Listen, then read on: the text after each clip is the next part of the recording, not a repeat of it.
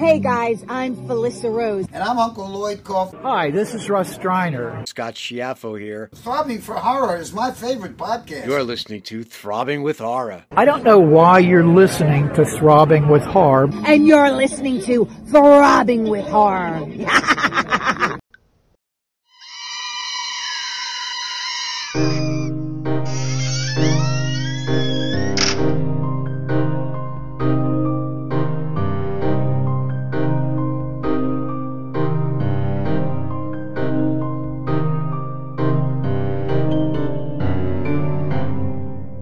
Hello, you gore fiends and horror hounds. This is Brett from Dimension Z, joined as I am every week by Greg of the Dead. How you doing, man? Doing good. How you doing? Not bad. Happy 1 year. Happy 1 year, Brett. Holy fucking shit. Yeah, we did it. 50 episodes, 1 year in.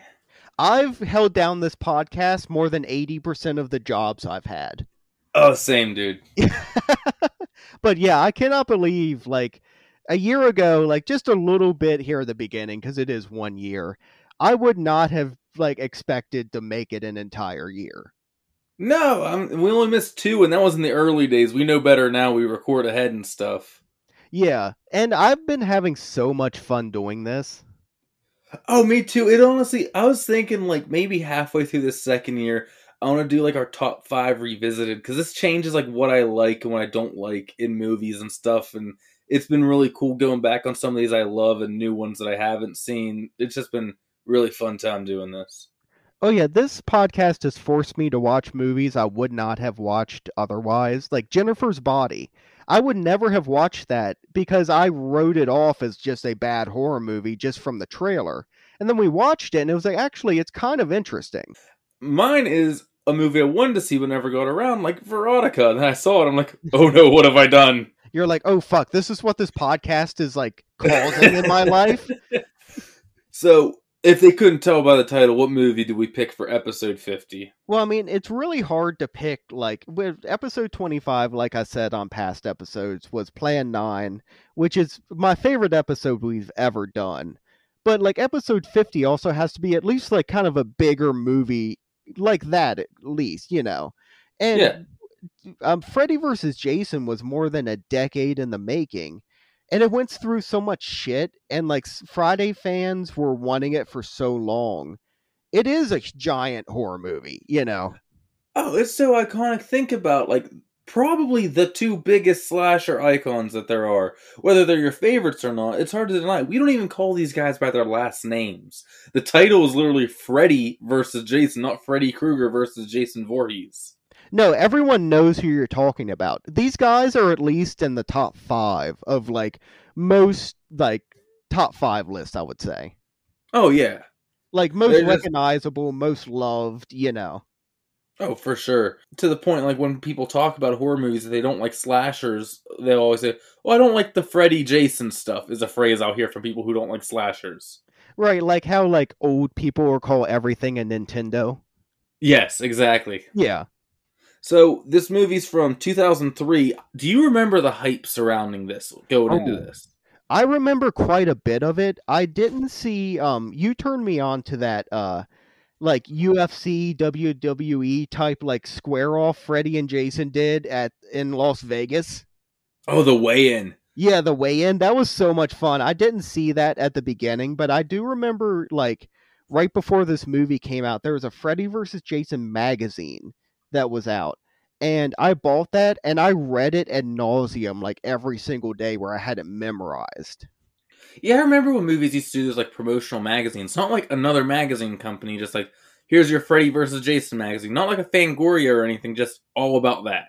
Yeah, it was really weird, but this is also a time where as soon as I got to any store that had, like, a magazine aisle, I would beeline right to it and walk away with, like, 2 or 3 different magazines of, like, a Hit Parader, a Fangoria, and, like, maybe, like, a Rolling Stone, or, like, if there was a special, like, horror issue like this.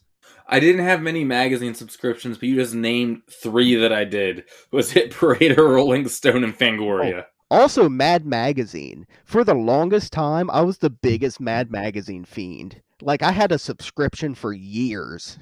I never got too into Mad. But I remember, like, I was the perfect age for this movie coming out. I was 12 or 13 at the time. No, I was 12. And so we were all in our last year of elementary school. My school was small, so it was K through 6 and then 7 through 12. But, like, so we were just, a lot of us were starting to get into this stuff and everything. And there was a huge buzz around it. I remember this is when one of our friends had a portable DVD player that when the movie finally came out on DVD, their older brother got it. Right. And he stole it from him, and we were all watching Freddy vs. Jason on the bus, getting very excited about the boobs and creeped out with the bathtub gore and everything like that. Oh yeah, I would also like that puts me exactly back in that day where I also had a portable DVD player that I would play Freddy vs. Jason on it a lot, and also Airheads. Those are two good ones. Airheads, I would, for some reason, constantly play. I loved that as, like, a little kid. So, did you like it when you first saw it? Not Yeah. Airheads, Freddy vs. Jason. Freddy vs. Jason. I was 10 years old when this came out, and I did see it in theaters. I was actually talking about it today with my parents, just Yeah. because I was like, oh yeah, tonight me and Greg are doing Freddy vs. Jason for the podcast, and they're like, oh yeah, we saw that in theaters with you and whatnot, and they're like, is that the one where we were the only ones in the theater? And I'm like, no, that was Jason X. I was going to be shocked if you're the only ones for Freddy vs. Jason, because this movie made bank. It's actually the highest rate grossing slasher film behind the Scream franchise, which is funny. If you look at the bank for slasher films, it goes Scream 1, Scream 2, Scream 3, Freddy vs. Jason. Oh wow. So, but as far as like mainstream, like huge money makers, Freddy vs. Jason is the biggest of the classics that there is. It does not surprise me whatsoever, because I have vague memories of being in the theater and people like hooting and hollering, and it was like a big deal, you know. Yeah, and then it's funny because I loved it back in the day. And then I went through this period where I was like, I don't know if I actually like this movie. And then it came back around to it. I like this movie, but I know there's a ton of problems with it. Well, that's the thing with me is I started out when I first saw this movie, I was 10 years old. And like you said, there's like a bunch of cool gore. There's boobs all throughout the entire movie, which at that age, could make you love a movie alone. Yeah. Like I had this poster on my wall in my elementary school bedroom. Like I loved this movie. But as time's gone on, I've liked it less and less, little bit by little bit. I went through that same way, but in recent years, I've kind of come back around on it, where I don't think it's great, but I'm like, you know what? I can pick out a lot of things I appreciate while still hating the other things. Right, yeah, you kind of settle into like where you feel with it, especially like, I mean, God, how long we've been watching this. Oh, yeah. Let's kick it off. We were both wrong, because we both thought that this director, Ronnie Yu, had never directed a horror movie before. He actually directed one that I liked quite a bit. Oh no, I saw he did what, Bride of Chucky, right? Yeah, which is weird, because I like that movie. So, no, I had saw it said before that he had never seen a Freddy or Jason movie. Oh, okay. I gotcha. Yeah. Because I remember the thing about him doing Bride of Chucky, which I also enjoy. Like, it's quite a fun movie. Yeah, but I get the tonal shifts, how hard it would be from going this fun Chucky story to how the hell do I bring these two together and make it make sense? Yeah, and it's like, I have no idea who these people even are. And that sometimes definitely shines through. Oh, yeah. Jason being afraid of water. What the fuck? No, he's... Okay. But anyway, Yeah. Directed by Ronnie Yu, written by... This is weird because Wes Craven and Victor Miller get credits as writers, but it says writers characters. Yeah, which I'm guessing they gave them, like, oh, they came up with the characters of Jason and Freddy. And they gave them a writing credit, is what I'm guessing. And then story written by Damian Shannon and Mark Swift. Which I'm pretty sure from watching documentaries, these two guys are actually fans of the series. Yeah. I know they got a lot of directorial on-the-spot changes and things like that. Yeah, which, I mean, Ronnie Yu, like, he did what he could, I guess, he's given this movie, and he knows he's going to make a bunch of money from it. Of course you're going to say yes. But it should have gone to someone who knew the source material. Yeah. I get it. It's almost like trying to find an impartial jury, though. You know what I mean? Like in a world famous case, like where everyone has an opinion on it, how hard it is to find jurors. That's how hard it would be to find someone who's into horror and doesn't have a preference of Freddy or Jason. But Just get a guy who doesn't know either of them.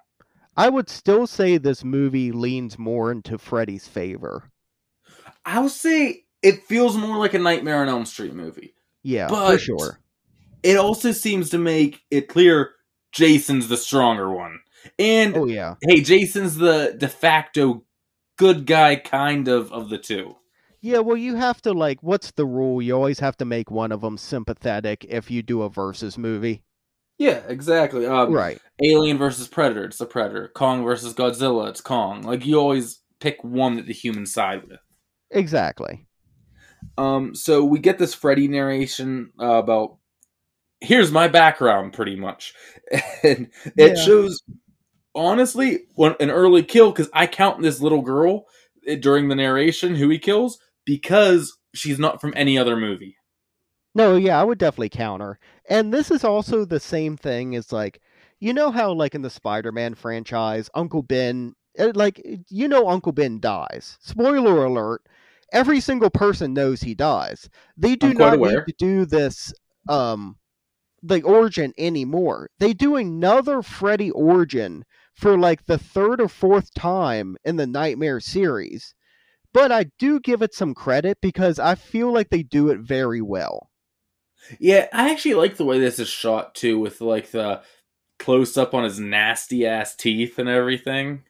Yeah, and even, like, Freddy as a human, like, when he's making the glove and he's, like, licking the picture of the little girl to put in the scrapbook and he's getting burned alive and stuff.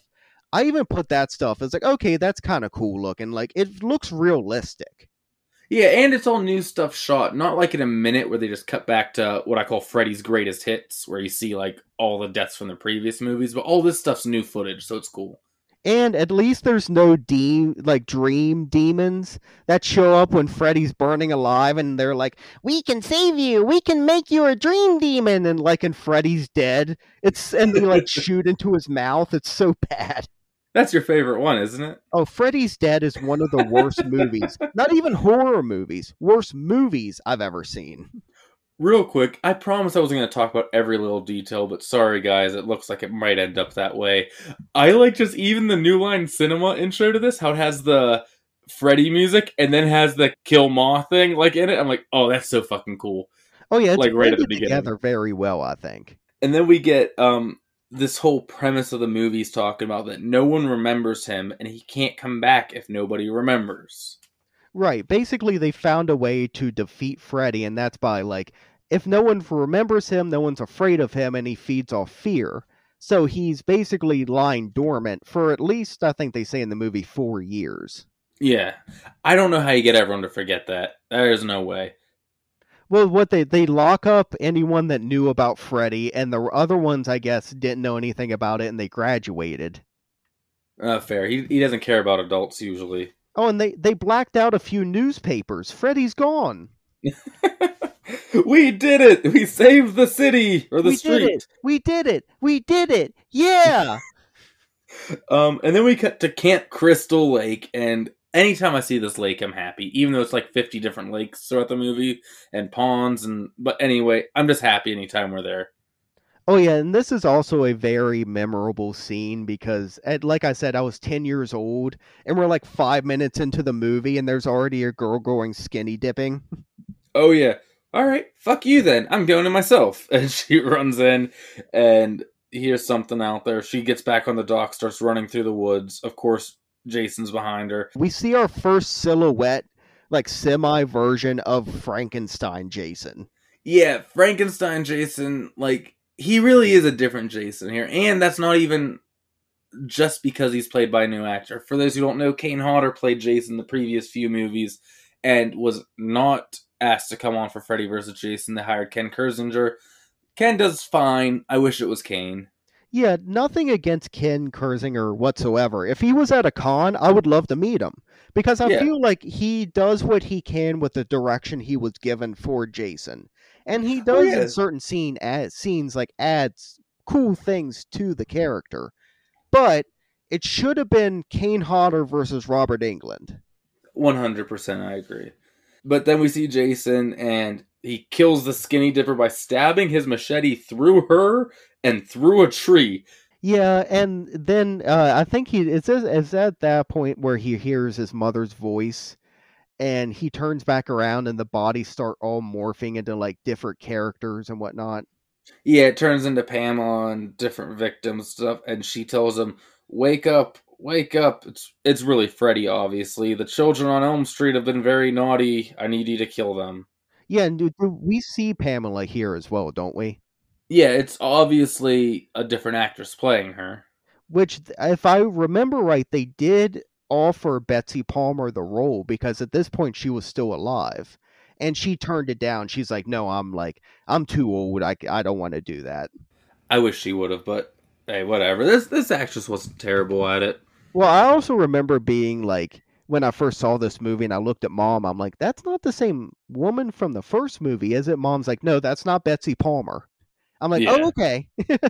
And then morphs into Freddy's like, okay, Jason gets the blood, I get the glory. And then it cuts to the title card, which is like a throat slashing close up of flesh. And Freddy versus Jason comes out in blood to new metal. I'm like, holy shit, we're in the early 2000s. Here we go. I want to be. Yeah, it's so bad. Is it Mudvayne? I have no idea. I was never into any new metal, so I don't know. Oh, dude, I used to listen to some new metal. I remember they had that dig, so that dun dun ding, dun dun ding. I'm pretty sure it's that band. It sounds, yes. I mean, if you ask me, they all sound almost the same. You're not wrong. I also just wanted to real quick mention, I thought it was kind of a cool scene when Jason comes back to life. And like all of a sudden his heart starts beating and is like, you can see his lungs working again. And he just like in the middle of the woods, like in an unspecified area, and just sets up and is just lumbering through the woods. Yeah, I have some questions about the anatomy and biology of Jason that I'll save for later. Yeah. I have a lot of questions, actually. But then where do we cut? 1428, the Nightmare on Elm Street house. Look, I go up and down on Nightmare on Elm Street. I love that first one. Then it's hit or miss for me. But I gotta say, this house always like hits that perfect nostalgia bone for me. Just like what I said, seeing the camp. I'm so happy when they use this house. Yeah, so am I. I'm the same way as you are with the Nightmare series, where like I like a couple of them. Most of them I can take and leave or whatnot. I've never been a huge fan of that series, but seeing the house is cool because it is iconic. Oh, 100%. And there's 3 girls in the house playing Fuck, Marry, Kill. The girls are Lori, our main character, final girl, Gib, who reminds me of PJ Souls from Carrie because she's always wearing this red hat, and Kia, who was in Destiny's Child, Brett. Yeah, I remember like learning about that and I was like, really? I am ashamed to admit, I did not learn about that until like a few months ago. Oh, really? I've known that for a few years, and when I did learn it, I was like, God, that's weird. Yeah. They're playing Fuck, Marry, Kill about Larry, Curly, and Moe, and they do Fred, Scooby, and Shaggy. I mean, solid choices, all of them. But one of those is a dog. But he talks. I heard shit about the fucking chickens It Follows theory. Like... And then 2 of the douchiest guys on Earth come over. Oh yeah, the one guy with a flask that cannot stop like scratching his crotch, and the other guys are like, "Oh, babe, I told you not to like kiss me after you go smoking." Oh, this guy is the most, like the stereotype of like guys in horror movies are always like, you've been a real bitch since your mom died 2 days ago. This guy is the epitome of that stereotype. Yeah, like, gosh, what the fuck's wrong with you? Come over here and fuck me. Yeah. Get me a beer. Don't kiss me after you smoke. What did I say about cuddling after sex? I don't like it. He's just a douche after we do it. But they come over, and Lori, our final girl, still not over her ex who moved away and never reached out to her. That's obviously going to come up later, or else why would they mention it? Right. And I have them named as the douchey guy and the not as but still douchey guy. The not as douchey guy notices the back door to the house is open when he's going to get a beer, and the power goes out in the house. Yeah, and also, when the power goes out in a house, what is one of the things you do not do? You don't open a fridge, right? Exactly. What does he do? He stands with the refrigerator open for like a good 30 seconds to a minute just looking into it, grabs a couple beers, and then closes it. It's like, okay, thanks, asshole. Was the power already out at that point? Yeah, it was. Okay. Because I remember seeing that being like, dickhead, close the fridge. Yeah, that's a big one. Especially right now. I was worried we were going to lose power for recording tonight with how bad it was storming out my way, so I'm living that life right now. Like, Oh, yeah. oh crap, I need to have extra things out of the fridge. Yeah, because I'm kind of going through the same thing with you with that fucking hurricane that's coming through. Yeah, power goes out, and then upstairs there was Gib and really douchey guy had sex, and he yells he doesn't like cuddling, so she's taking a shower after sex.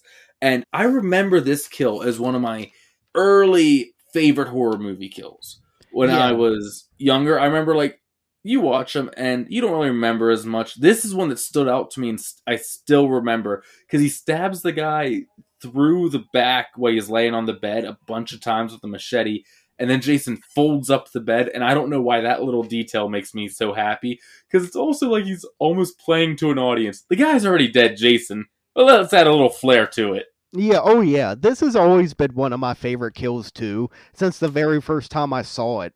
Because like the guy turns over to like grab a beer, and he like turns back, and Jason starts stabbing him multiple times, like you said, through the bed. It's very like Kevin Bacon from part 1 or the couple from part 2.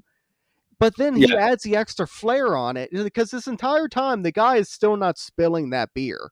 He's got it in his hand. He's like, good catch. I caught that too.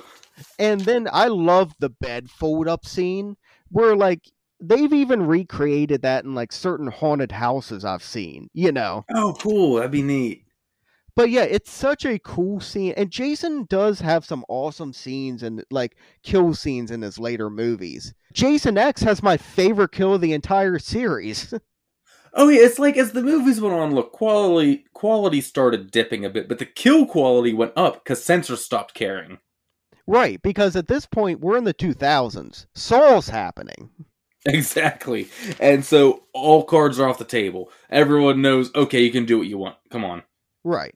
But then that girl's in the shower and she notices blood coming out the door. I like that she just kind of curiously stands in the blood puddle for a second before opening the door. Yeah, then she like wipes her like foot with her hand, and it's like, oh, what's this? Is this like strawberry syrup? And she sees the body, and everyone runs outside into the rain, conveniently right as a cop is coming past. This cop who finds them will end up being our main character, kind of main character throughout the movie. One of the many scenes in this movie where I go, really? There just so happens to be a cop driving by exactly when you need them? Yeah, I mean, but hey, whatever. It works. Movie magic. Yeah. And I also love, like, he, like, all the teenagers, quote-unquote 20-year-old teenagers, go running out, and the officer's like, is there anything we can help you with? And then the girl in the towel covered in blood is like, she holds up her hands covered in blood. It's like, what the fuck do you think? I do love that scene, too. It makes me laugh every time. Yeah. Two things about right where we were. Bed kill is also important, we didn't mention, because it's in a bed. Someone dies in a bed on Elm Street. In the Elm Street house, mind you. Right. And so everyone's going to think it's Freddy. That was just, I think, nice coincidence on Jason's part. I don't think he's purposely disguising them as Freddy kills. And this cop, I don't think you watched... Did you ever watch Riverdale? No. The Archie show? Well, he's Betty Cooper's mom. I mean, not mom. That would be weird. He is Betty Cooper's dad on Riverdale. And okay. Oddly plays across from Jughead's dad, who's Skeet Ulrich, who we know from Scream, which is an odd little connection there. Is that Betty and Veronica where they keep going after each other? I mean, yeah. Okay. Over Archie? Yeah, it's the Archie show. I know the very vague things about Archie. Yeah, but that's all what people might know him from. And then at the station, they have them all separated, and Lori hears them say a name that she finally remembers later on, Fred Krueger. Yeah, and is this when she kind of wakes up and she's in a nightmare? Yeah, this is cool and creepy. Like, she walks out into the hallway. She's like, what was that name? What was that name? She can't think of what she heard them say. And the missing children eyes posters are following her. And is this the little girl that we talked about in the opening that we see here in the hallway? Oh, yes, it's his name is Freddy Krueger. He loves children, especially little girls, and ugh. He loves children, especially little girls. Come with us. Like, is that the girl from the beginning that he killed in the boiler room? Oh, it might be. I think it is. I never picked up for sure, but I think it might be. That would make sense. And then what? She's transported to... Does the dream end there? No, at that point, isn't she transported to 1428 Elm, and she's in the front yard, and there's all the tombstones? Oh, and our jump rope girls. Right. And then Freddy does a jump scare at her, and she wakes up, I'm pretty sure. That's right. And we forgot they say, tell your friends. Like, hey, tell everyone about us. Yeah, pass the word around. First Jason is playing at the strip club. Like, Freddy is doing better publicity than they did for that show. Oh, yeah. Then we cut to Alex Jones is in this movie. Yes. Not really, but the most we'll say people look like Wish.com this or Discount this. This doesn't even look like Discount. I thought this was Alex Jones for a minute, Brett. He sits down beside his son. He's like, okay, son, I got to talk to you about something. I know you were over there. And you were over there where those murders happened. There's all those fucking gay frogs. Did you see any fucking frogs over there? Reptilians! The son, in my favorite case of terrible acting in this movie, just goes, my friend was just fucking killed, Dad! Yeah. The worst acting in the world, and it stands out so bad. Yeah, because the dad then just, if I remember right, just looks at him. Yeah, there's no resolution. It's just, okay, then. And then at that point, I believe Alex Jones walks away. He has to go back and do another, 10-hour radio show about trying to sell his, creams that don't work and whatnot. The son starts, hearing rustling in the, bushes. Yeah, he goes out onto the street trying to find the sound. Which I always thought, is Freddy just in the bushes going, jingle, jingle, jingle on, the things, I guess? But then a goat shows up, which is a kind of cool imagery, because it's, very, heavy metal and Satan and shit. And also very Nightmare, because I remember in the original, the very first dream sequence that the movie opens on, there's a random goat running around. Which is really cool, that they're mostly calling back to the first one. Yeah. And then, is this when Shadow Freddy shows up? Where, he sees him down, Freddy down the street, and then Freddy, turns into a shadow, right in front of him that's huge. And then tries to kill him, but he's like, I guess I don't have enough power yet. Better have Jason have a little more fun. Now, I gotta say, this is in the 2000s, so we've entered CGI era. This was an example of, that's a cool use of CGI for this. Yes. What we get later on, I'll point out, is a really bad example of it. No, this is a use of CGI where it is fitting. Where it actually would look better if you did it this way. Because it's not an over-the-top, animated creature kind of thing. It's Freddy as a shadow-looking thing, so his definition is already not going to be amazing. Yeah. Other than that, use practical shit if you can. Exactly. So it works in certain ways, but it's a dangerous game to play.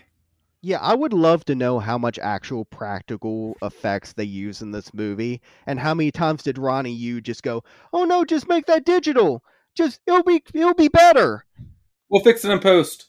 Yeah, exactly. So he wakes up because Freddy can't kill him, and we get another Silent Night, Deadly Night Part 2 chop, Brett. That's so good, there's no blood until the head rolls off.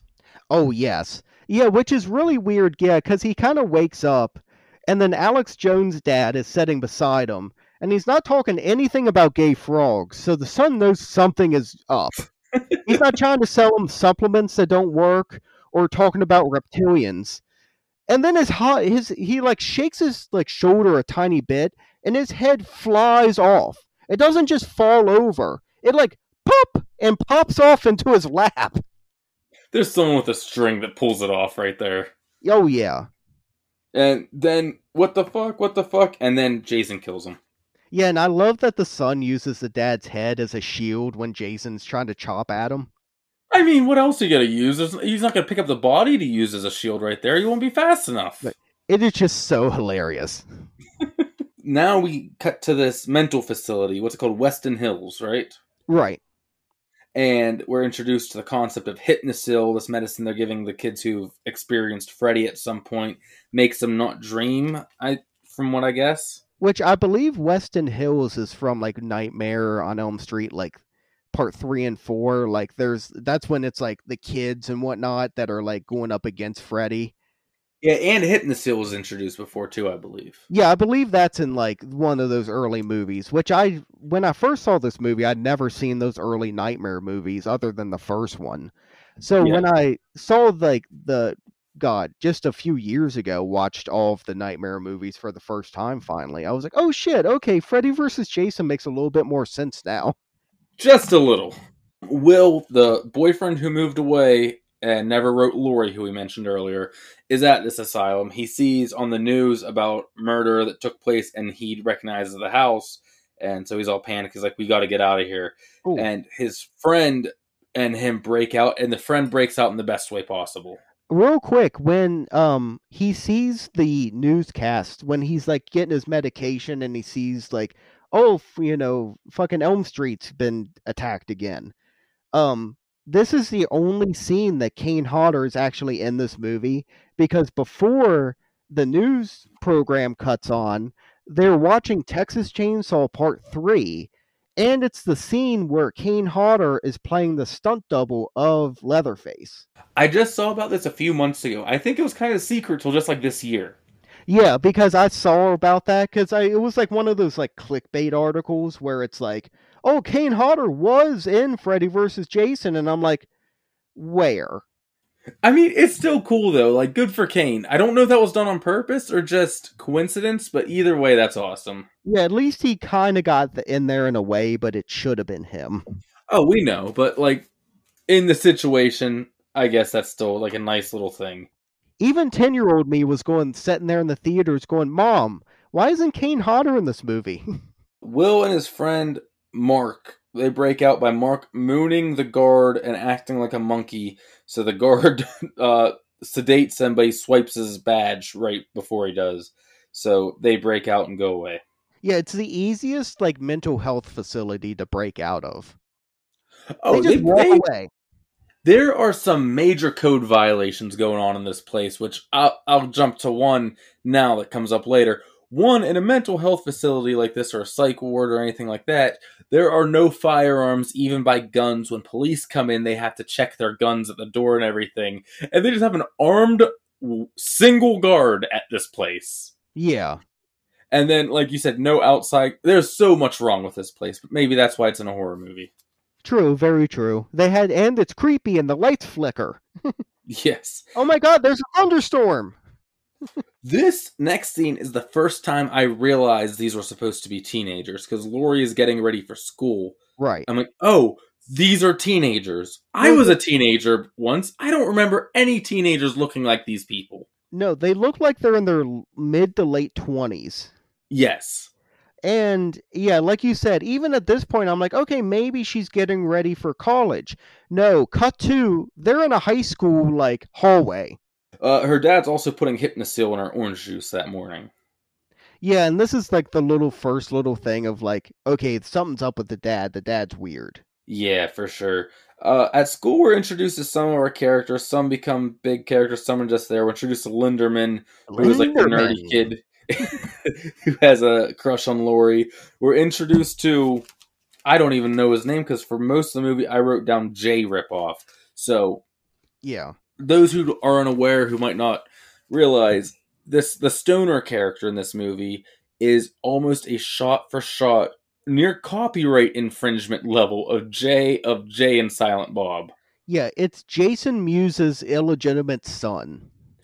To the point, I don't remember if it was on the DVD or something they shot later, but when they're talking about this character, like, and they're interviewing the cast, Jason Mewes sits down for, like, wait a minute, I wasn't in this movie! Oh, no way.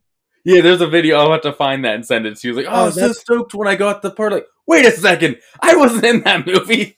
Because that's so hilarious. Because that actually, like, I remember watching this movie for the first time, and this is right around when I started watching, like, one of the first times I saw, like, Jay and Silent Bob Strike Back, which I think was the first, like, View Askew movie I saw. And I kind of remember being a little bit confused, being like, why is Jay in this movie, but that's not Jay? What is this? Yeah, it's from what I heard. Now, this movie, I should say, anything we say like, oh, but they wanted to do this or blank, this is one of, if not the biggest horror movie with the most, they almost did this, they tried to do this, they were going to do this, stories out there, and I can't tell you which ones are true and which ones are bullshit. I mean, a real quick aside, if we want to do, because I did want to bring that up, like, there were so many different versions of this movie from, like, the early 90s until, like, this movie got made. There was, like, 10 different scripts. And I only remember one or two of them, like, that really stuck out to me. One of them was that it's Jason on trial in a court, but it's like a real version of Jason, where the movie Jason is a real thing, but this guy is what the movies are based off of.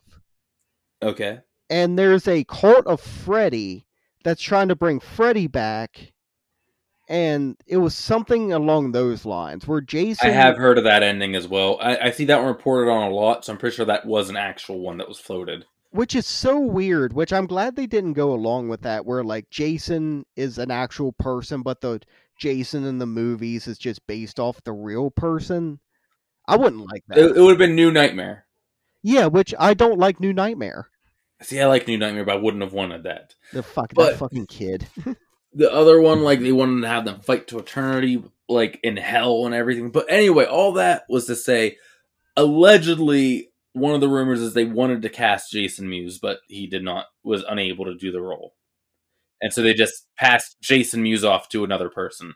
Because Jason Mewes went through some drug issues, which he's been clean and sober for, like, God, over a decade now, I think.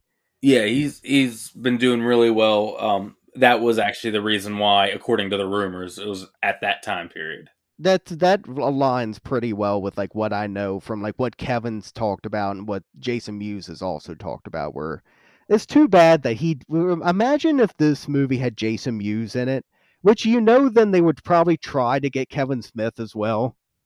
Oh, 100%. Well, because Cheech and Chong always talked about wanting to do a Friday the 13th movie, where it was like an Abbott and Costello meet Frankenstein type thing, but Cheech and Chong meet Jason. Yeah. It could have been kind of like that. That would have been really cool, but there's a billion of those with this movie. Like, I wish they would have. When do we get the What If series about Jason? Oh, that'd be incredible. Marvel, get Jason Voorhees somehow. Get the franchise so we can get What Ifs. Disney will own it sooner or later. Oh yeah, it'll own everything. Oh, and by the way, this week we're sponsored by Disney. No, I'm just kidding. We are not. That'd be a cold day in hell before they sponsor us. But the Jay ripoff and a friend who is later the guy in the cornfield who goes, Linderman, are handing out CDs in the hall. Laurie's telling about the Freddy dream.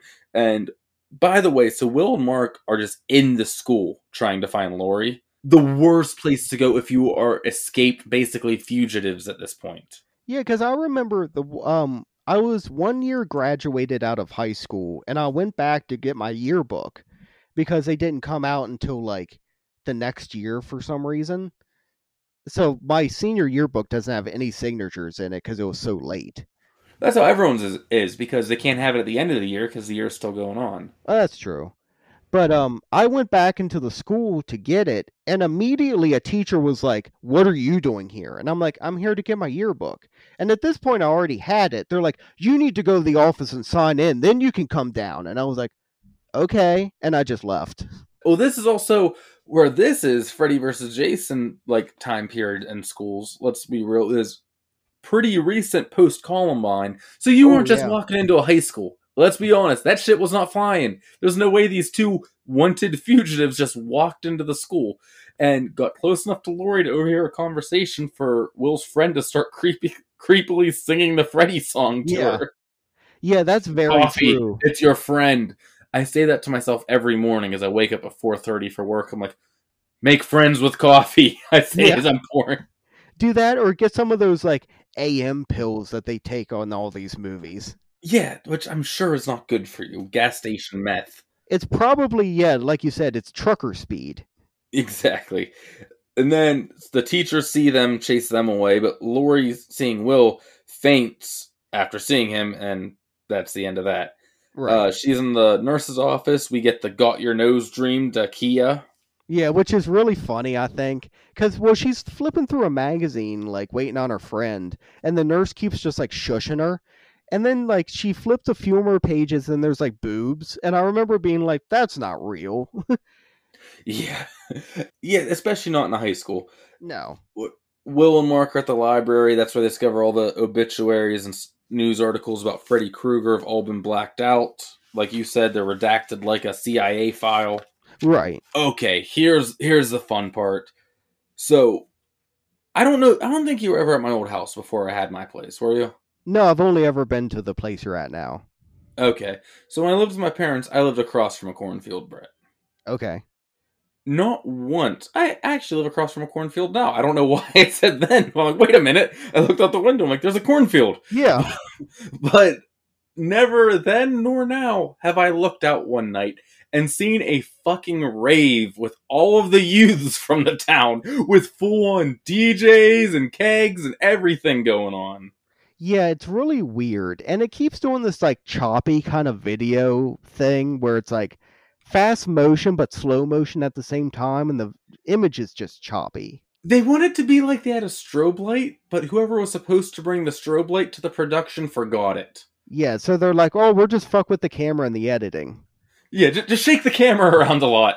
Yeah. Will shows up at the rave to talk to Lori, and Gib, or the red hat girl, drunk wanders into the cornfield and sees her dead boyfriend, starts following him. So obviously she has passed out after she wandered into the cornfield. Right. And the dead boyfriend leads her into like this weird like corn looking thing, like farmer Like a silo. thing. Yeah, in the middle of this field, which immediately turns into Freddy's like dungeon like thing. His boiler room. Yeah, his boiler room. It's the Friday the 13th Part 8 thing. And then there's all the usual Freddy tricks here. I'm talking about dragging the razor glove across the rail, steam shooting out everywhere, the red lighting, all that stuff. Oh, he's thinking, this is my big comeback. This is my entrance. Like, I'm back. I'm going to milk this entrance for all I can. Like, I'm doing the face through the wall that's like melting and whatnot. I'm doing it all. He's like, all right, let's break out the greatest hits album. Here we go. Yeah.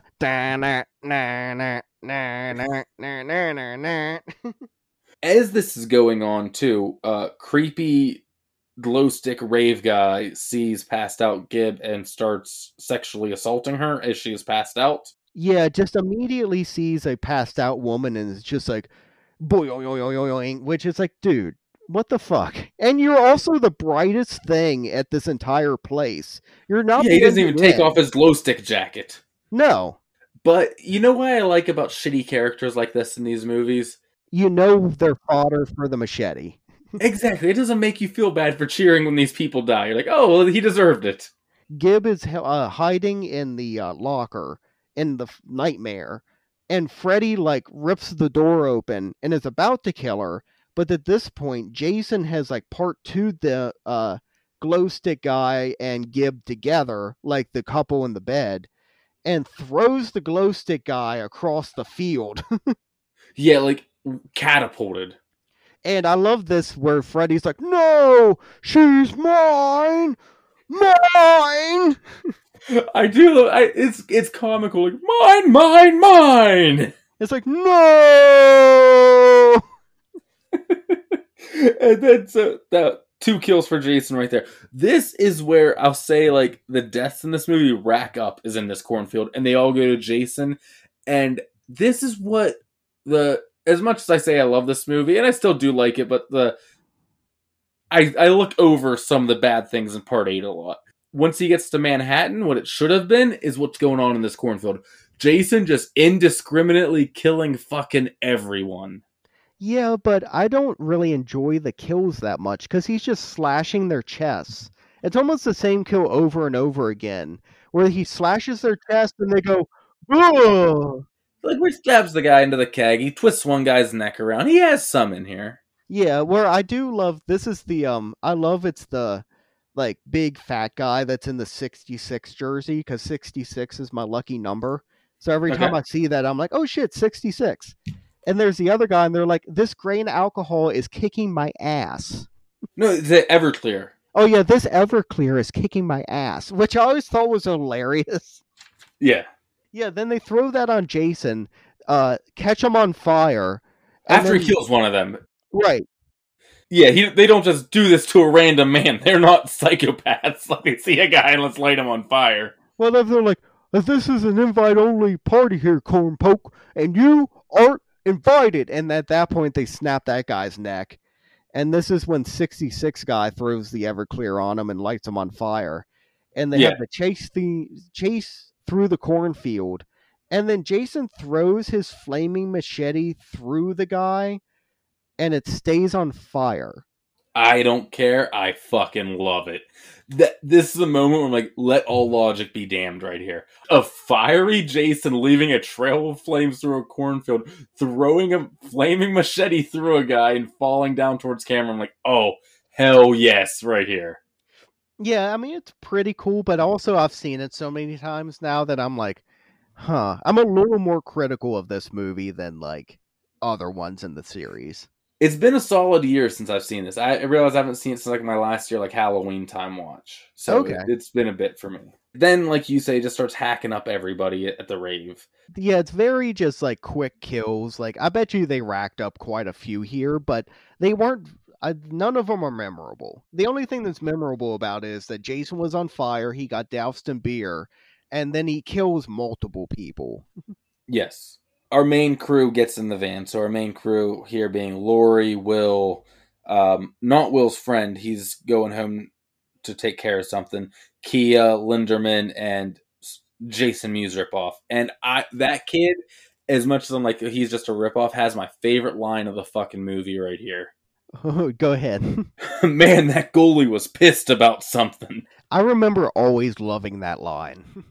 It's just so funny because you realize we're so used to Jason wearing a hockey mask that when I see a hockey mask like that, I'm like, that's a Jason mask. But like in world, like it's so funny when people refer to him as a goalie. I'm like, oh yeah, it is a hockey mask. Yeah, like not everyone knows Jason Voorhees is a thing, you know. So to him, a giant smelly man on fire that was dressed as a goalie just killed a bunch of people. So I guess it makes sense. I always love that line. That's a good one.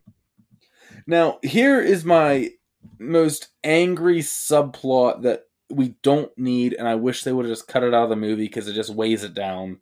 Will says after they drop pretty much everyone else off, it's just Lori and Will in the van. Which, by the way, nice Misfits air freshener, have to point it out. Oh, I saw that, yes. And Will says that he saw Lori's dad kill her mom, and that's why he was sent to Weston Hills. I don't give a fuck about this stupid bullshit story, Britt. I didn't need the evil dad storyline that got proved he was okay at the end. I didn't need any of this shit. No, it's more character shit that you just don't care about. I just want to see Freddy and Jason fight. Yeah, and if you're gonna have character stuff, make it something like that we don't need like a whole extra movie's worth of stuff to follow that we didn't have, you know what I mean? Right. Lori runs away after she's home because her dad he admits that he's been working at Weston Hills but lied to her about it. She runs away and she's found by Will pretty much instantly. Yeah, she leaves Will and then like less than 5 minutes later rejoins him. Which, he does a shitty, jump scare to grab her, which I know that's just done for us, the audience, to jump. But if she's scared and she just saw a bunch of people die, maybe don't reach behind her and grab her. Yeah, being like, grab her around the throat, being like, Lori, I found you! And then, so, Mark, Will's friend, is at home, and this is a really cool part, I think. Will's friend Mark goes home and has this bathtub vision and everything. Yeah, it's really cool, because he's fallen asleep kind of because now he's been left alone, which when you're trying to stay awake and you're like dead tired is the worst thing because you're going to like make little allowances for yourself. Like, oh, I'll just sit down. I'll just kind of lean over. Oh, I'll go ahead and lay down. You know, like, and immediately you're asleep.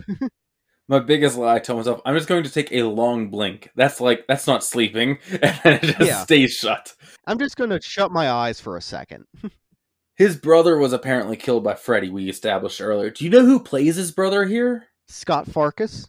Hell yeah, it's Scott Farkus from A Christmas Story, still as terrifying as ever, plays his brother in Freddy vs. Jason. Yeah, which I didn't know that until probably the last couple years, that was Scott Farkus. And I was like, holy shit, yeah, he's redheaded, that makes sense.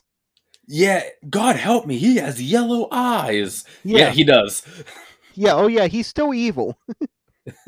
But yeah, so it's his brother. He has Freddy's voice and everything. And he's all evil and all that shit. Where he's doing like the whole monologue. I forget exactly what it was, but like at one point he like lifts his wrists out of the bathtub, and you like there's just blood spurting all over the place because like his brother had killed himself in the bathtub. Yeah, Freddy really got him, but yeah. But and then the blood goes around his feet, and these weird tentacle things go into his feet. And I remember seeing that at a very young age, and this was like right on around the thing of like The Fly from the 80s, where I'm just like, ugh, that's disgusting. I don't like that.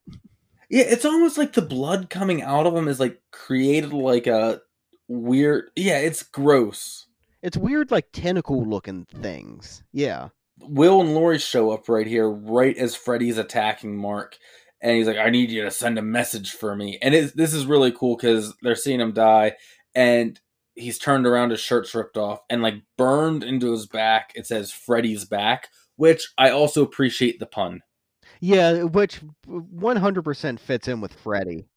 Which I also love when he like pops up in the window and he's like, help me! And you see the claw marks go across his face. Oh yeah, it's really cool. Silly Freddy, that is Mark's back, not yours, but whatever. Oh, silly Freddy. And the sheriff, we cut to the police station, but doesn't believe any of the Jason reports. Our new cop who we're talking about thinks we're dealing with a Jason Voorhees copycat killer. Which I enjoy is an actual thing, and like how he treats it. He's like, I think this is a copycat of the Jason Voorhees Crystal Lake killer. Like this is actually like on record. It's a like that kind of little throw-in thing for me. I thought was cool. I do too, but why didn't they redact all the Jason stuff? Well, because they don't care about Jason. That's Crystal They're in Lake. Ohio. That's Crystal New Jersey. Lake's issue. Yeah. Which I have another. Remember my issue with the geography of Friday the 13th Part 8? I was just literally bringing it up, and so I know we'll get there for sure. Yeah, then I was gonna say when we get there, how fucking long is this road trip that they have with Jason later? Apparently, like 2 hours, but not possible. I thought it was more than that. No, it's much longer of a drive, but yeah, it seems like they were maybe driving 2 hours. Oh no, like the actual like ride is like 8 hours or something, I think. It's like ridiculous. Oh no, it's longer than that. Yeah, for really? Sure. Yeah. The good cop finds our victim crew, is what I'll call them, in a basement and explains Jason to them. So now they know what the deal is. We know we're dealing with Freddy, we're dealing with Jason. Then we get this stupid fucking line. Jason died by fire. Freddy died by fire. Jason died by water. How can we use that? Guess what? You fucking can't. Because it makes no goddamn sense. Jason goes swimming all the time. He's not afraid of water. No, and Freddy also uses fire in like previous movies to his advantage. So he's not really that afraid of fire either. This is why this is another reason why like Ronnie Yu should not have done this movie. He doesn't know the lore. Oh, not at all. And he tries to establish his own lore, which is just bullshit. Jason's a fucking boatman! Yeah, this is part 11 of Friday the 13th, and I don't even know what part it is with Nightmare. Part 9, I think? I believe so. But it's like very late installments in both of these series. There's a lore, you know. Oh yeah, and it's pretty easy to find. A quick Wikipedia search. Yeah, Jason is always in the water. He actually loves the water. Yes. So Laurie dreams that her friends are going to sacrifice her for the virgin sacrifice, and then Freddy first it's her dad that turns into Freddy, shows up, and she grabs his face and starts screaming. They wake her up, and she wakes up with Freddy's ear. Much more metal than the hat, I'm not going to lie. Yeah, but it's also just another thing. It's like they're kind of being like, "Oh, remember this from part 1 of Nightmare?" It's like, "Yeah, I Oh, remember yeah. you can pull things through nightmares." I remember. Yeah, I remember. And here's where they decide they're going to break into Weston Hills and get a bunch of Hypnosil. Which they immediately break back into the mental health facility. Yes, the place you escaped from. So they're searching for it, and our Jason Mewes ripoff hangs back when everyone else is going on and searching to smoke a joint. I love he's like, "Hey, Linderman, let's stick back here and spark this doobie." Yeah, all the things that no one who's ever smoked weed in their life tries to sound like when they're talking about smoking weed. Exactly. But I love how Linderman's like, "No, man, he's a cop." He's like, and then Jason Mewes ripoff's like, "Oh, come on, what's he gonna do? Arrest me, man? I'm just gonna smoke this sick grass." In his defense, he kind of has a point. The cop is breaking into a psychiatric hospital with them. He's not gonna arrest you. Yeah, but also, I want to have my faculties about me. I don't want to be inebriated while I'm trying to do this. This is like our Spookies episode where people are still drinking and trying to get it on after the demons have started attacking them. Yeah. Hey, we're watching Spookies! No, we're not. We did, and we won't again. You don't want to do a retrospective? Fuck. Nope. End of the year, any movie that either one of us rated below 5, we have to re-review in one episode. Oh, please no.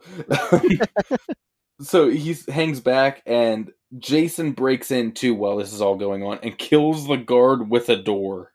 Yeah, which is kind of cool. It also shows how like strong Jason is and whatnot in this movie.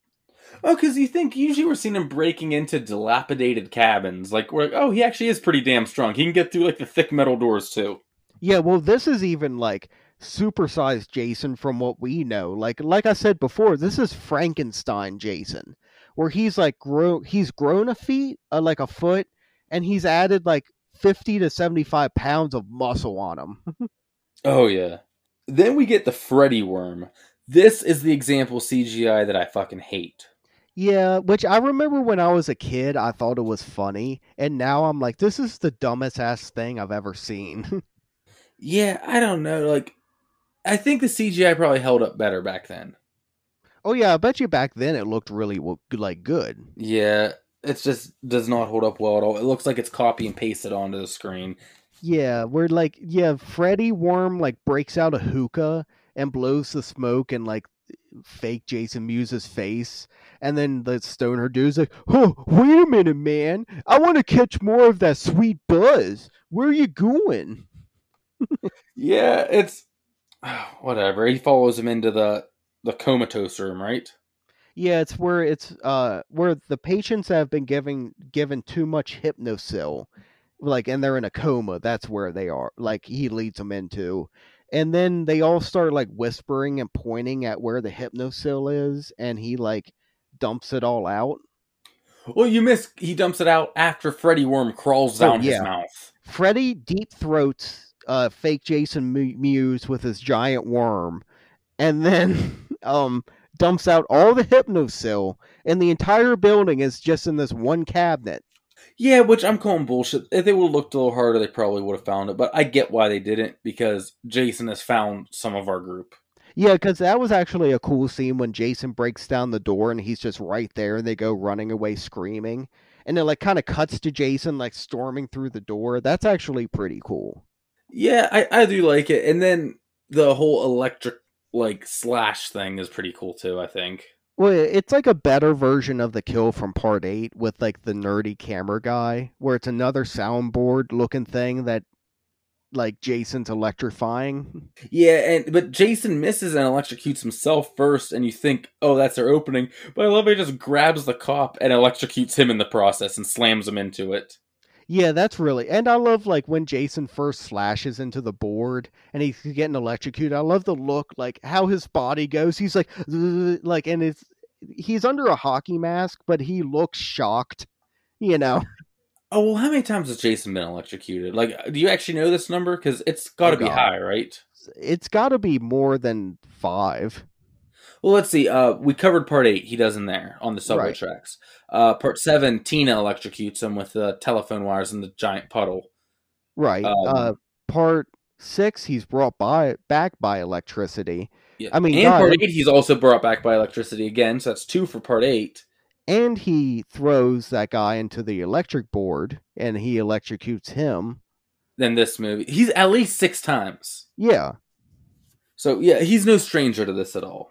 Well, it's almost it's honestly it's canon in the Frankenstein series where it's like, look, where Bela Lugosi as Igor is like, look, the electric, Frankenstein is your father, but the electric, the storm, that is your mother.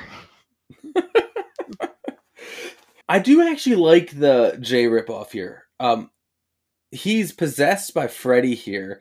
He dumped out all the hypnosteel, like we said, and he tranks Jason. Like when Jason's chasing down all the rest of the victims out of the building, and he's standing there with the 2 needles full of whatever behind his back, and he's ready. And I like when he acts and like has the Freddy voice. I think is actually pretty damn cool. Yeah, like all the friends go running by and they're like, come on, man, come on, like Jason's coming. He's like, I got this, bitch. Yeah. And he does trank Jason, but Jason cuts him in half in the process. Here's where I had questions about Jason's biology and all that. Right. So we know Jason's died and come back 1,000 times. We Right. also know, thanks to Jason X, Jason regenerates tissue. That's why it's not just one giant bullet hole by now. You also have to remember this movie is before Jason X in the canon. Yeah, but Right, I get what you after mean. establishing, we know because of Jason X. Yeah, it's very true. And so, what can tranquilize him? Does he have a circulatory system? Like, is he still pumping blood and everything? I'm also I wondering thought he kind of because just oozed. You know what I mean? at the very beginning of this movie, you see his ribs exposed, and you see his lungs and his heart exposed. Exactly. So is it Jason X rules, I'm guessing, where maybe the flesh grew back, where he was rotting away, but now he's back alive and he's growing back, I guess? So he's Wolverine. I'm guessing, yeah. Well, Jason, it is canon. Jason has regenerative powers, so Oh yeah, I know. I'm guessing, yes, he is Wolverine. Okay. But that's cool, and then he cuts him in half, and he's tranked. They all, for some reason, have Jason in the back of the fucking van with them, and they keep tranking him to keep him knocked out, because they know he's going to come back. Which I'm guessing could be a way to keep Jason out forever. Is just have a constant hose of that stuff pumping into him, and he'll never wake up. Man, only David Cronenberg thought of that before when they had him all chained up. It's like, oh no, we're not going to freeze him. We're going to study him. Fuck you, David Cronenberg. Look, you deserve what you got. And they're driving the sleepy Jason to Crystal Lake, and they want to bring Freddy into the real world, and then Jason will have a home field advantage like he's a fucking sports team. Okay, here's where we know, look, let's just get it out there. I can't spend a lot of time on it because we both know. Oh no, I can spend the next half an hour to an hour on this. I'll rephrase. I'm not spending a lot of time on it. Elm Street is established in Ohio. I don't know if we know what town in Ohio is it Springwood or Springfield or something? I think it's Springwood or it's Spring something. I think it's Springfield's a Springwood. Simpson, so probably Springwood. Right.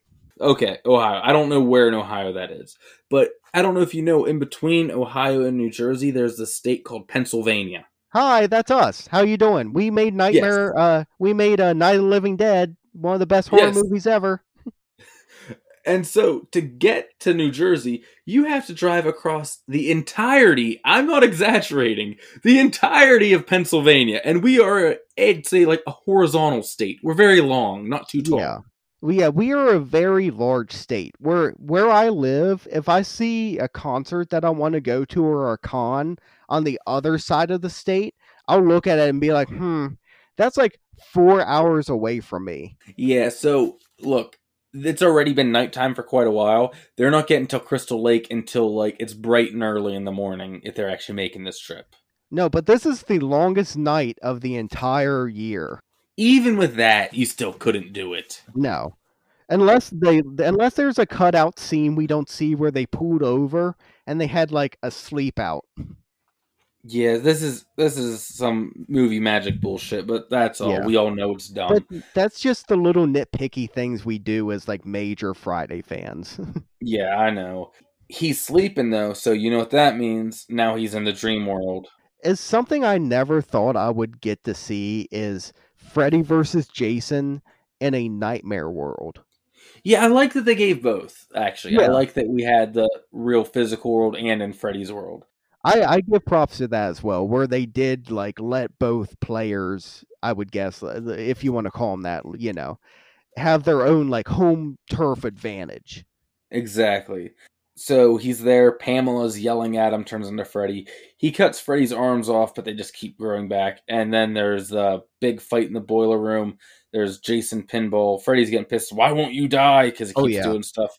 I realized I glanced over Jason Pinball, but we should spend a minute on that. Jason Pinball always annoyed me. Like, it's kind of funny, but I am such a huge Friday fan and have been from the very beginning.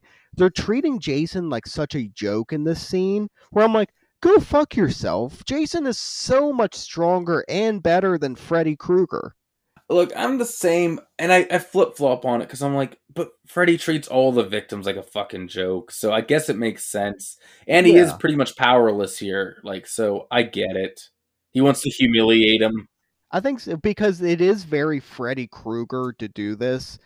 I think my rage comes from like, oh, god damn it, fuck you, Freddy, don't do that to Jason, poor Jason. And so that's going on, and then we cut to Crystal Lake, and Jason's drowning in the water, and the Laurie, this is so fucking confusing, and Laurie goes to sleep and enters the dream world somehow by sleeping next to Jason, gets into his dream. It's Inception. Yeah.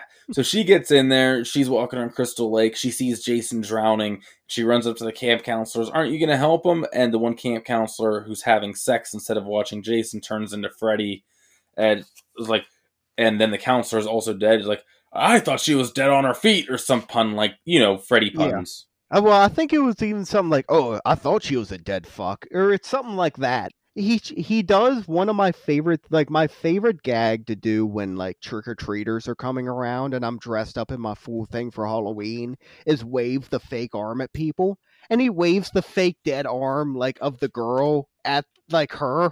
And it's so funny. Like it's a tiny little thing that Robert Englund decided to do, I believe. And it works so well. It's so funny. I do like it. What else did that we covered? It did that, right? Yeah, where he does the fake, like he waves the dead arm. And also, while Jason's drowning here, he starts drowning in real life. They see him spitting up water. Kia gives him mouth-to-mouth, which I know it's like, they actually play this up really well where I'm grossed out watching it. Yeah, where it's like, they take like half of his mask off, where it's like there's teeth missing and they don't look well, and it's just like rotten looking. That wakes Jason up though, and then the van crashes. Freddy is fucking pissed because he just lost his chance to kill Jason. Yeah, where I love the look of Freddy here, where he gets pissed and he turns into like Devil Freddy, where like everything's all pointy and he's like super red. Yeah, he's really pissed. He's about to kill Laurie, and she grabs him, and they wake her up. Freddy's in the real world now. They're at Crystal Lake. Here we go. Oh yeah, we're at this point. Oh wait! I am all wrong here. Yeah, they're at Crystal Lake. She's still sleeping. Jason's stalking them, about to kill them. Fire starts. Her hand goes over the fire. That's what wakes her up. Now Freddy's in the real world. There we go. They crashed the van. Jason flew out of the van in one of the worst edits I've ever seen, where it looks like a still image of Jason that they drug across the screen. Yeah. But I will say a really cool shot I like a lot is they're like, we don't have much time, and they look out of the cabin they're holed up in, and you just see Jason walking around the cabins at Crystal Lake. I think that's just such a cool shot. That is fucking badass, and it really like lets you know, okay, we're at Crystal Lake, we're in Jason's element. This is his territory. Honey, I'm home! Jason walking around. And so then, like we said, Freddy comes in the real world, and here we go, it's on. When I watch this movie, sometimes I just want to start it here. This is a perfect time to quote the Misfits. Mama, can I go out and kill tonight? Yeah, it's fucking awesome. Yeah, so the fight goes on, and where I think the fight stops 10 times are just momentary breaks for our characters to die, and the fights resume. And I love that. Yeah, which like you said, Laurie's hand gets drug into some fire. That brings Freddy into the real world. And he comes into the real world. There's a cabin on fire, and immediately he looks terrified. And then he looks up and he sees Jason walking towards him. And he's like, oh shit. It's like the kind of like vibe I get off of like how Freddy's acting.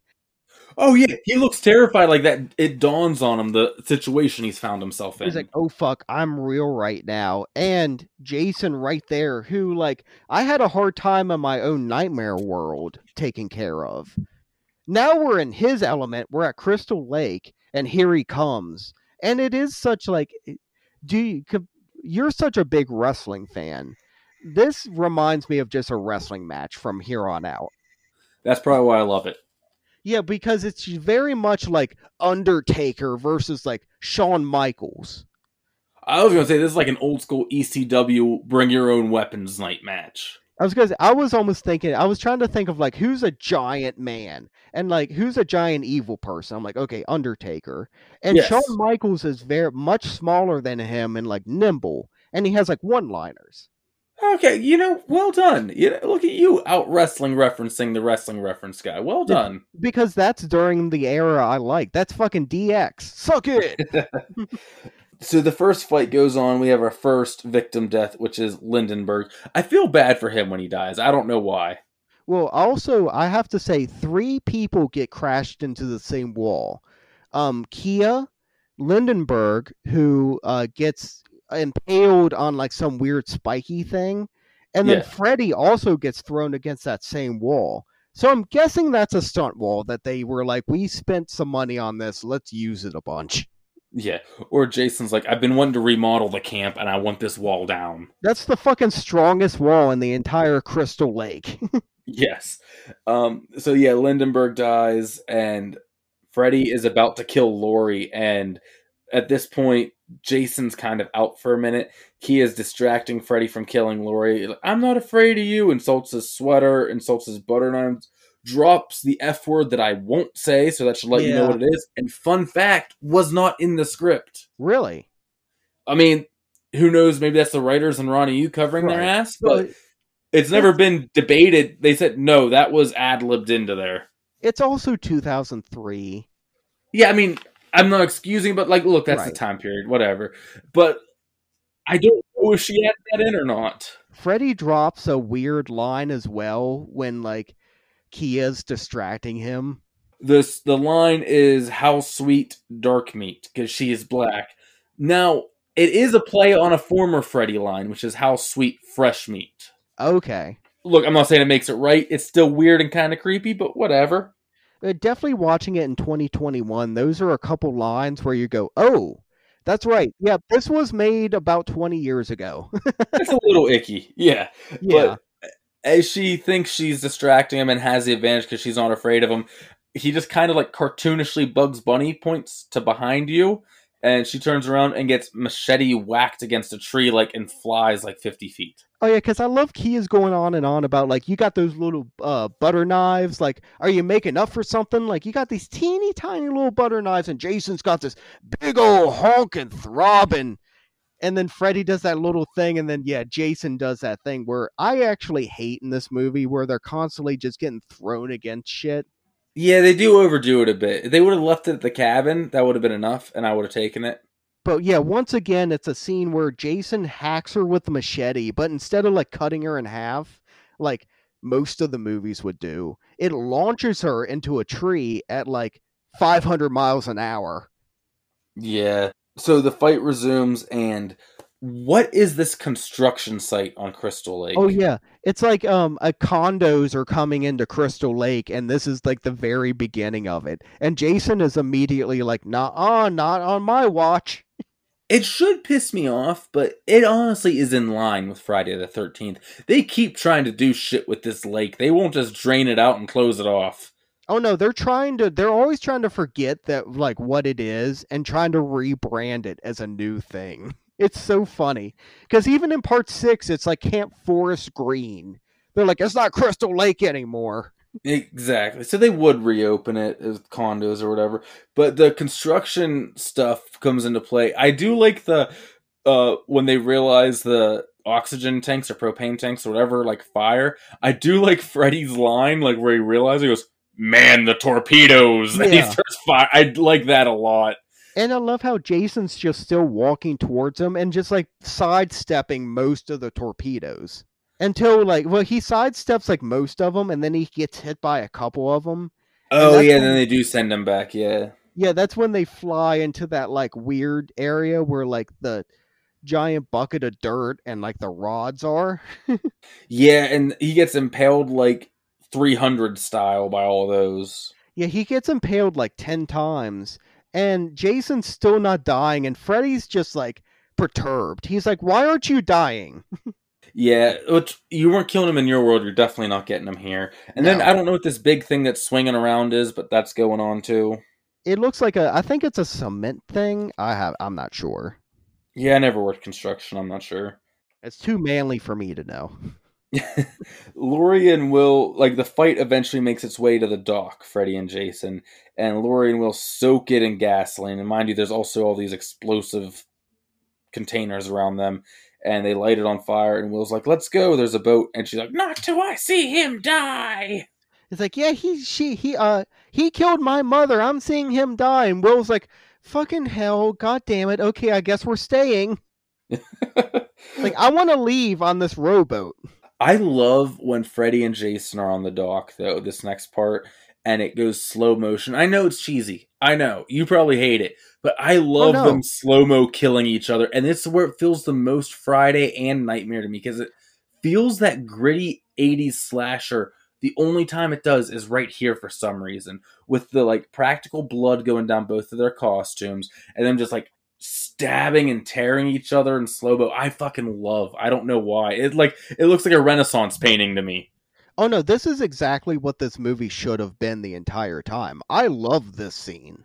Oh, okay. I thought I was gonna have to like battle for this one. Oh no, this is what it should have been the entire time. It's Freddy versus Jason, not who cares about this random group of 20-something-year-old teenagers?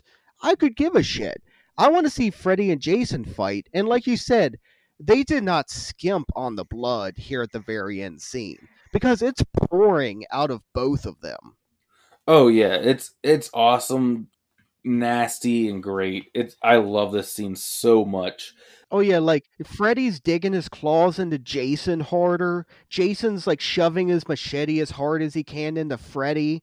Like Freddy's screaming, Jason's like mask is like spewing blood. Like it's a fucking great visual. Aren't you so glad they don't have grunting Jason like in Jason Goes to Hell, because that would ruin this scene.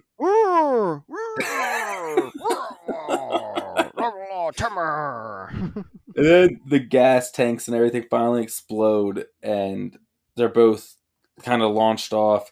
Will and Laurie on the dock. Freddy comes up, missing an arm because Jason I was cut gonna it say off. Freddy. Jason pulls Freddy's arm off before this happens. Yeah, sorry about that sweater. I love this. If Freddy gets up and is about to machete both of them, and it's, oh no, we're gonna have no final girls. And then Jason from behind Freddy stabs Freddy with his own arm, with the razor glove arm, through his chest, and then kind of just falls into the lake.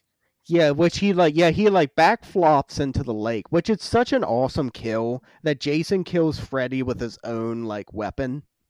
Yeah, and then what happens after, to me, lets me know, okay, this was mainly a nightmare movie. Let's get the most iconic Friday the 13th ending, because Freddy falls to his knees and Laurie chops his head off with the machete, Pamela Voorhees style. Welcome to my world, bitch! Oh yeah, final girl line. We have to mention them. Yeah, and it's Adrienne King definitely cutting off Betsy Palmer's head once again. But it's so awesome because it's fucking Freddy Krueger, and it's like, fuck him. Yeah. I mean, Jason definitely won. I've said that from the beginning. But anyway, that was our final girl line. He gets beheaded, and what appears to be the next morning, I'm assuming because it's light out. Well, no, you see Jason. Real quick. So Freddy falls into the water, and so does his head. and Laurie walks up to the water, and Jason's still kind of floating there, and then like floats under the water. Laurie throws the machete into Crystal Lake for Jason, I guess, is like, I always took it as almost like a mutual respect thing of like, we both fought against Freddy. So here you go, but I'm going to leave now before, like, please leave me alone now. Yeah, I'm leaving now. You can have this back. I'm not coming back to your lake, so do whatever you do. And can I take it from here? By all means. Okay, just because I remember sitting in the theaters when I was 10 years old watching this movie. It just got done. I'm sitting beside my parents. My mom and dad are on either side of me. And like that awesome fight scene just happened. I could not be any happier as a 10-year-old. Like, and then it cuts to the light scene, like it's daylight. And it's like, okay, what's going on? It looks like almost like heavenly and whatnot. And then motherfucking Jason Voorhees pops out of the water and in slow-mo with some awesome like drum beat going behind him, walks out of the water. And then he has Freddy fucking Krueger's head in his hand. And I remember like poking mom and dad both in the shoulder going, look, Jason won! Jason won! Fuck yes! Like, I was so excited. And then, okay, Freddy winks, and there's like the nightmare music and then the Jason music. But Jason fucking won this movie. Okay. I'm with you 1,000,000%. And I will back up my research with evidence. One, I do want to talk. That was so cool. That music that plays, and he doesn't even pop out. I think it's so much cooler. He like stomps out of that lake. Like, yeah, I fucking did it. And yeah, he's holding Freddy's head. Freddy winks at the camera. You hear the nightmare music and the laugh. To me, though, what have we said about all these movies, and especially Friday movies? We said they're the easiest things to set up a sequel for because all you do is have Jason open his eyes, or you hear the sound, and that sets up your sequel. That's right. All they did with Freddy. He still lost, just like Jason still loses to these kids at the end of those movies. That doesn't mean he's dead, but he lost. Yes, 100%. I'd say if your body is removed, you lost the fight. Yeah, if Jason is walking out of the Crystal Lake with your head in his hand, Jason won. Oh, yeah. So that was Freddy versus Jason. Yeah, then it cuts right back into like fucking new metal. Yeah. And you're like, oh yeah, this was 2003, that's right. Yeah, I was probably stoked back then. Oh yeah, I want to be. Bah! That's cool though, like, because I don't have that theatrical experience for this. I watched it right when it came out on DVD. Okay. Yeah, I remember sitting beside my parents and like poking them both in the shoulders, being like, look, and they're like, yes, Brett, very good. Yes, Jason won. Yay. And I'm still exactly the same about Friday the 13th, where I'll be watching and be like, Mom, look. He's like, yes, very good, Brett. Jason's doing great. Yeah, you know what? Like, I have super fond memories of this movie, and I complain about a lot of the shit in it. But this movie, like, does hold that like a special place in my heart. Like, it probably always will, despite the bullshit with it. Well, it's such a lofty title. Like, it would be so hard to live up to what this title is and make it perfect, where like everyone loves it, you know. Yeah. So there were sequels planned a few times, and with as much developmental hell as this one was to get made, I never honestly held out hope for any of them. Now, we did get the comic sequel, which was Freddy versus Jason versus Ash, and I think that's the only thing we'll ever see as a continuation of this. Which is what it was originally supposed to be. Yeah, but they wouldn't let Ash kill either of them. Right. Because, yeah, I love the end scene they had for Freddy versus Jason versus Ash, where they were all on Crystal Lake fighting each other, floating on their own icebergs. Well, anyway, you want to hear what the count of the dead for this was? Yeah, I'm interested to know, like, I know we got over 500, but... Do you think we did? That brings us to... Hellraiser was last week. That left us at 499. Do you think we finally crossed that 500 point? I fucking hope so. All right, I'll say this. I didn't count Freddy. No, because he's still alive at the end. Okay, I just wanted to make sure that part was cleared up. So like I said, if you don't know the Count of the Dead, we tally up all the kills in the movie and we add it to the grand total of all the movies we've done so far and to get a nice big number. Last week we watched Hellraiser, which left us with a Count of the Dead of 499. Where do you think Freddy vs. Jason left us, Brett? 1 Count of the Dead. 2. I so regret this name. Every week I'm like, oh no. Oh god, there are quite a few. Like, especially that cornfield scene. There's so many kills, but they're so forgettable. Like, it's hard to say in this movie because I know Jason definitely had a lot more kills than Freddy. Oh, for sure. I think Freddy had 2. Yeah, not had, many. 1 or 2. Yeah, and Jason had all the others. God, Freddy was. Dude, I think Jason. Mark, where he wrote Freddy's back, was his first kill in the movie. Yeah, and that's quite a bit into the movie. Yeah. I'm going to say there are 16 kills in this movie. 16. Yeah. You undershot it a little. We got a little more than that. We ended up with 20 kills even in this movie. Damn. All right. 519. Fuck yeah, we're over 500. We're 1 year in, over 500 kills total for the podcast. Yeah. That's what I like to hear. Yeah, that's awesome. I'm excited we're over 500 and fucking 20. That's amazing. I wonder if we'll hit 1,000 right at episode 100 then. We got to try. Oh, I'm sure we'll get there. Well, every week Greg does his Count of the Dead. And I like to do my rating system, but I want to specifically say on our 1 year anniversary, Siskel and Ebert can go fuck themselves so hard that they bleed. Okay, I'm with you. I don't like to do stars because, number one, Joe Bob does stars, and Joe Bob is sacred. Hail Joe Bob. I'm not religious, but if I were to be religious, hail Joe Bob. And I think you can still hail things even if you're not religious. Well, yeah, you can hail Satan, you can hail Joe Bob, you can hail. Well, Satan would be religious, but can, hail Throbbing with Horror. Exactly, hail us. Yeah, we need it. Hail yourself. I got to cut that. That belongs to another podcast. Yeah, it's okay. We reference them. But yeah, and fuck Siskel and Ebert, because they do stars sometimes, and fuck them. They, like I said, I hope they fuck themselves till they bleed. So I like to do something from my own, from the movie 1 through 10, where 1's the worst, 10's the best, and I don't come up with that thing until now. What's a good one for this movie? I'm trying to think. What's a weird thing in this movie that would really work? Are you asking or are you talking out loud? Well, no, a real quick question. When they were doing the shots in the cornfield, was it Everclear or grain alcohol, they said? Everclear. Everclear. And they better wash it down with this grain alcohol, meaning the beer. Right. Okay. I'm going to do shots of Everclear because I just love that line of, this Everclear is kicking my ass. How he says exactly it, I love. Fair. So one shot of Everclear is you're doing the shot you're really stressed out. You might just be going into work and need to take the edge off a little bit. So you're not trying to get drunk. You're just being maybe I can just take the edge off a little bit and I'll have a little bit better of a day. Okay. 10 shots of Everclear is, this is the night you graduated high school. Where it's what's the mega party of mega parties you remember? I want to get as fucked up as I can. Okay.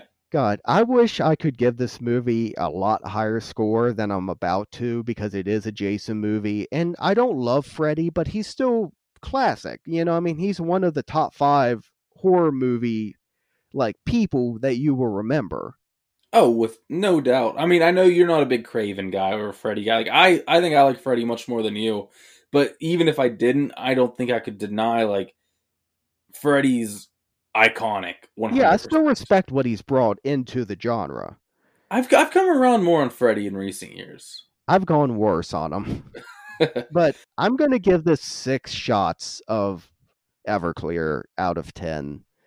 Where it's just some scenes, the very end scene where they're fighting is so good, but then you got so many scenes of just this character development about characters you don't care about. I agree. I see your 6 shots, and if me and you were in a drinking contest, I'm just making sure I beat you because I gave it 6.5 shots of Everclear. Okay. So, I mean, I'm right there with you. A little more for me, and I tried to separate the nostalgia from the movie itself. I like some of the things they did. I really hate some of the things they did. It's Freddy versus Jason, which bumps it to a 10, but then you just take from it as the movie goes on. Yeah. So, yeah, and it should have been epic. Ended up being good enough. Yeah, and it ended up being, I mean, parts of it are epic, but it should have been more epic than what it was. That last hour of the movie should have been more of the movie. Or they should have picked a director who knew what the fuck he was doing with these 2 franchises, and not someone that went, oh, how much are you paying me? I don't give a fuck. Let's fuck with these 2 characters I don't know about. Jason's afraid of water. And yeah, exactly. It's fucking Ronnie, you. We didn't even talk about that in the dream, that Jason won't go near the water. No, because it pisses me off so bad. Okay. Yeah, 6.5 from me. 6 from you. I say so. We're pretty spot on. Yeah. You want to hear the exciting news about what we're doing next week, Brett? Oh, what's next week, Greg? I cannot wait. You thought we were giving you Freddy versus Jason, then doing some weird obscure thing? No, we're 2 heavy hitters in a row, because next week we have Army of Darkness, and I cannot wait. Fuck yes. This is another movie I grew up on, even before Freddy versus Jason. Like, I had nightmares about the tiny ashes coming out of Ash from when I was very, very little. Dude, honestly, Army of Darkness could have been episode 50. It was that close. So it really, I can't wait for it. So 2 big ones right in a row. I'm super excited for it. Yeah, I cannot wait to talk more Bruce Campbell. Yeah. Well, that's all I got. Do you got anything else? Well, real quick, we're starting to get into the Halloween season a little bit. Yeah. I wanted to just do a little quick segment like we did last year, I mean. Where when Halloween started coming around and we started getting in the moods, we talked about it a little bit. Okay. I started getting my decorations out and whatnot and decorating the house more than it already was because honestly, my house is almost year round has some Halloween and horror stuff out, especially in my room up here.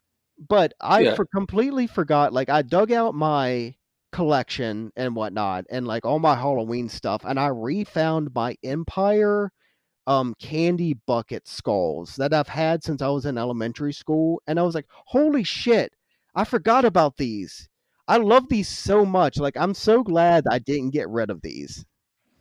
I saw that picture you posted in the Facebook group. That looked really cool. Yeah, for some reason I love the Empire brand plastic Halloween things because they're so classic. They remind me of my childhood and Halloween. Yeah, I haven't done too much yet, to be honest. I stopped at Spirit once. I started planning out my yard, but that's about it. I've been watching a lot of horror movies, but I mean, what else is new? I was gonna say just the other night I watched Trick or Treat, Trick or Treat with Sam. Yeah. For the first time this year, and God, that movie is just always so good. Oh yeah, I mean, spoilers, but that is coming up and not too far away. It's not next week, it's not the week after, but it's coming up. Right, it's good. Let's say maybe this Halloween season. Yeah, that would seem appropriate, wouldn't it? Yeah. But yeah, I cannot wait. Especially I love all the new shit Spirit has out. Yeah. You saw that Captain Spaulding mask from House of a Thousand Corpses, and I was like, oh, that's fucking awesome. They did have that. They had the Battling Babies mask from Happy Death Day. Yes. Lots of Chucky stuff. I got a Friday the 13th new mug from there, so I was happy. And I was just there yesterday. They have Iron Maiden masks now, Eddie. Yeah, I saw that. And they have this awesome Frankenstein, Boris, not Boris Karloff. Yeah, Boris Karloff. Yeah. Yeah, they have a Boris Karloff Frankenstein mask, which is but they're $70. Oh, fuck. There's no way, I can afford that. But I can't want either, it. but still tempting, yeah. Yeah, it's so cool. But yeah, I'm so happy that Spirit's open. The stores are finally getting their shit out and whatnot, so I just wanted to bring it up and just say, happy beginning of the season, everyone. Yeah, that's what I'm talking about. All right, so we'll see you guys next week with Army of Darkness, which, like you said, I cannot wait for. Fucking hail Bruce Campbell. And we hope Freddy vs. Jason has left your brain throbbing with horror.